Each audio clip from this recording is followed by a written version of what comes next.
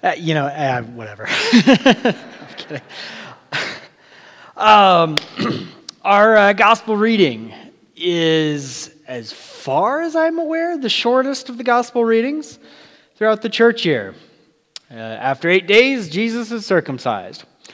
So we're going to talk about that, which I know is everybody's favorite topic of conversation. Circumcision was a mark of God's covenant people. It was something given to Abraham, who was the father of God's people, somebody who God specifically chose and about whom God said, "I will raise up an entire nation from you." And also, this will be one of those signs. To quote the American-Irish Catholic theologian Jim Gaffigan, that's a comedian, by the way, he said, "Abraham circumcised himself with a piece of flint, and I can't even make it to the bank before it closes." And so Jesus, being a member of God's covenant, a descendant of Abraham, of course, takes on this mark. And in that way, he is physically joined to God's covenant people, his chosen people, Israel. Not just genealogically joined, but physically. Now, in that next section, Jesus goes to the temple, or his parents take him to the temple, because there is also a command that if you have a firstborn son, that kid belongs to God, and you have to buy him back. Now that sounds like really barbaric and stuff like that, but the point isn't because God is into like child sacrifice or anything like that. But if you go back to the book of Leviticus, everybody's favorite book, I know it's on your nightstand, there's a very specific reason.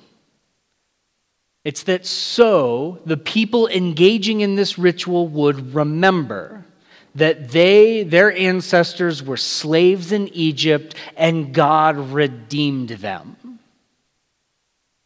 So really, in just a few short verses, Jesus is not just genealogically joined or genealogically part of God's covenant people, but he becomes physically part of God's covenant people by taking on that sign, and he becomes ritually joined to God's covenant people. And in those ways, Jesus enters into the story of Israel. The ancient histories, or the old stories, the deep stories of Israel become his story in some real ways, and in at least one way, a quite tangible way. Which kind of gets you thinking about the nature of ancestry, genealogy, where you come from. Because those are Jesus' people. That's where he comes from. I don't know about you, it seems like maybe like 3 or 4 times a year I'll sort of get that bug, and then I'll go into Ancestry.com and start going through my family's genealogy and trying to figure out what stories are there. Now, Jesus and his people at that time would have known their people's stories probably a lot better than we do, because those are the stories that Dad would tell around the campfire kind of thing. I've noticed that there are some very interesting stories among my ancestors. I learned actually not too long ago that I am directly descended from somebody who was on the Mayflower. It's pretty cool. At the same time, we have a fairly recent immigrant from Ireland. I, at some point, am directly descended from some Scottish lord. I Googled him, and he's not that important. Whatever. If you kind of go back up through the genealogies, like basically everybody I'm descended from is from Ireland and Scotland, mostly Ireland, which makes me just embarrassingly white. There's like no, it's sad. Which is why Albuquerque is really dangerous for me. That sun is so close. Some other interesting stories. There's one who, as best we can tell from limited historical record, left his home in Tennessee to join up with a regiment in Pennsylvania to fight in the Civil War. And again, kind of recreating the narrative, he was a sapper until he was wounded, and then was involved in like food, like feeding the troops. I can't remember the technical name, the Civil War name for that off the top of my head. But who would have thought of Robinson taking care of food? That's kind of our thing. We don't know when exactly or at what point in his career, but he was at Gettysburg. It's pretty cool. The name Robinson comes from Michael Robinson, who came over from Ireland in the 1700s. He got a commission from, I believe, Thomas Jefferson, was given a huge grant of land for fighting in the Revolutionary War. We actually have his last will and testament. And it begins with like just a beautiful, beautiful statement of faith that even though he dies, he knows he will gain his body back in the resurrection of the dead and the life everlasting because of his faith in Jesus. And then the next paragraph, he bequeaths the slaves that he owned. There's a couple of them there. That's the part we don't want to talk about, right? Well, Jesus' story would have been similar. Looking back, Abraham, the one who answered God's call, a wandering Aramean was my father, they would eventually say about him. And he moved everything into this land which would eventually be occupied by his own people, by his family. Abraham also was kind of a crook. He kind of lied about his wife. He was like, no, Pharaoh, she's my sister. Please don't kill me. Like, dude, come on. His son was really a crook.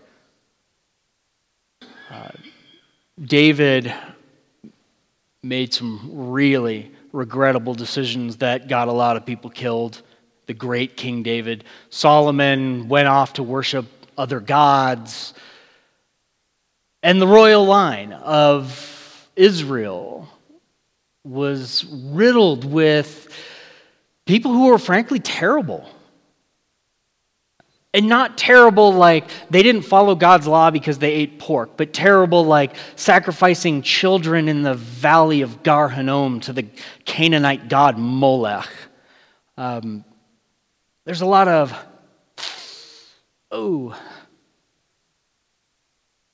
can we just take the parts of our story that are good? Now, the reason why I bring this up is that today's New Year's Day. It's natural, hopefully common, and honestly, I would recommend using this time of year to reflect. What did last year look like? What did the years before that look like? And as you look on kind of where you've been and where God has taken you and maybe how you have grown, how hopefully your faith has deepened, but if your faith is struggling, like it's important to own that as well. It's of course always going to be tempting to do one of two things. To either dismiss the stuff that we would really rather not talk about and only focus on the things where you were successful. Or the temptation might be to only focus on the negative, on the points of failure, the regrettable things that you were a part of, the mistakes that you made. Neither of those are healthy nor accurate. Just like as Jesus enters into the story of Israel, first genealogically by being born, then physically, then ritually, He takes on the mantle of his people. He becomes the representative of Israel, both the good, the bad, and the ugly. New Year's Day is a good time to sit back and ask the question, where has God taken me? What would it mean for God to take me anywhere? How have I grown to love Jesus? How have I struggled to love Jesus? Has my trust in God deepened, or has it thinned out because I've been kicked around? Where do you find yourself? My guess is that there's enough there for all of us because we are, in fact, human. Interestingly enough, as again Jesus enters into the story of his people genealogically, physically, ritually, as I said on Christmas Eve, he enters into that story to redeem it. Just as God constantly says in his law and in the prophets, remember you were slaves in Egypt and God rescued you by the hand of the prophet Moses. Remember, remember, remember. I think that's a good lesson for us too.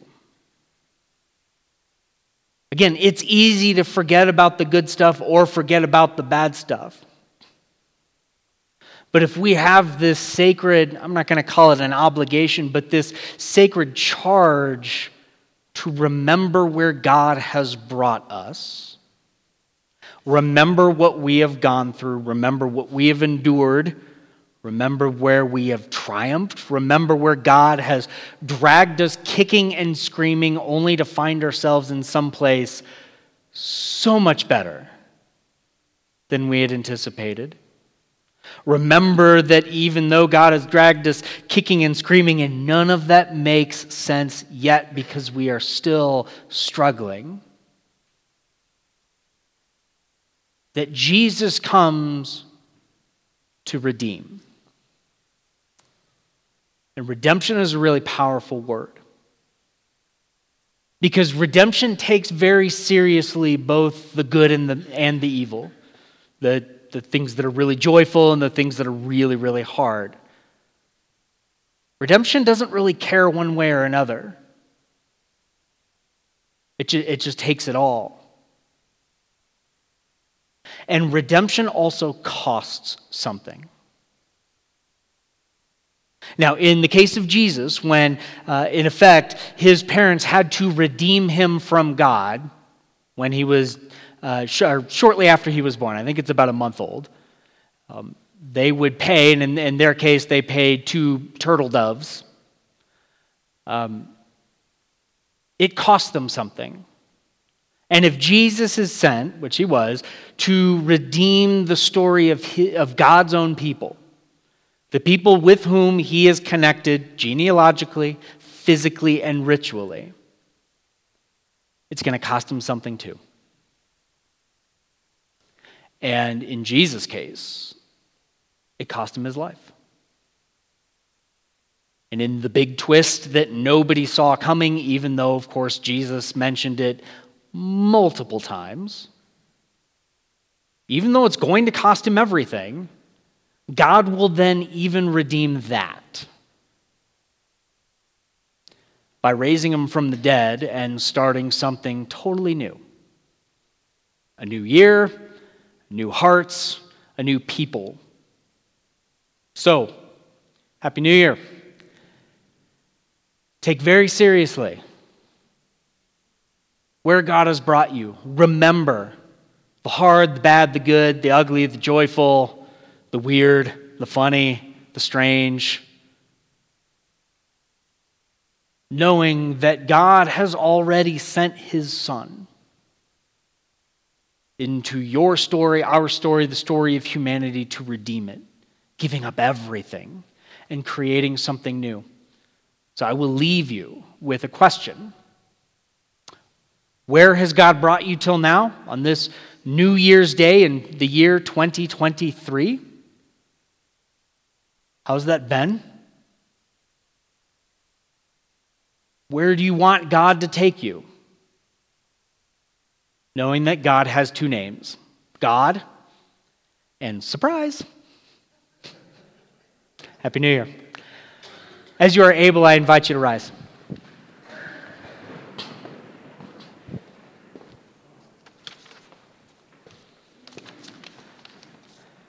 Now, at this time, we will join together as we confess our common faith in the ancient words of the Nicene Creed.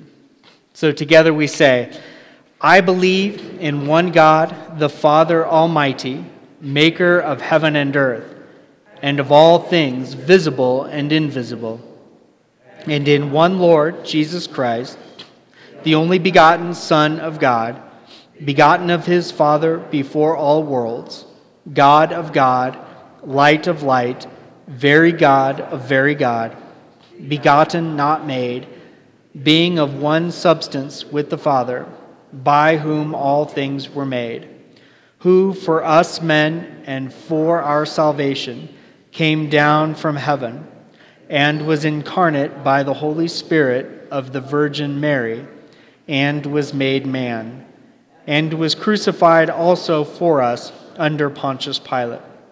He suffered and was buried. And the third day he rose again, according to the Scriptures, and ascended into heaven, and sits at the right hand of the Father. And he will come again with glory to judge both the living and the dead, whose kingdom will have no end. And I believe in the Holy Spirit, the Lord and giver of life, who proceeds from the Father and the Son, who with the Father and the Son together is worshipped and glorified, who spoke by the prophets. And I believe in one holy Christian and apostolic church. I acknowledge one baptism for the remission of sins, and I look for the resurrection of the dead and the life of the world to come. Amen.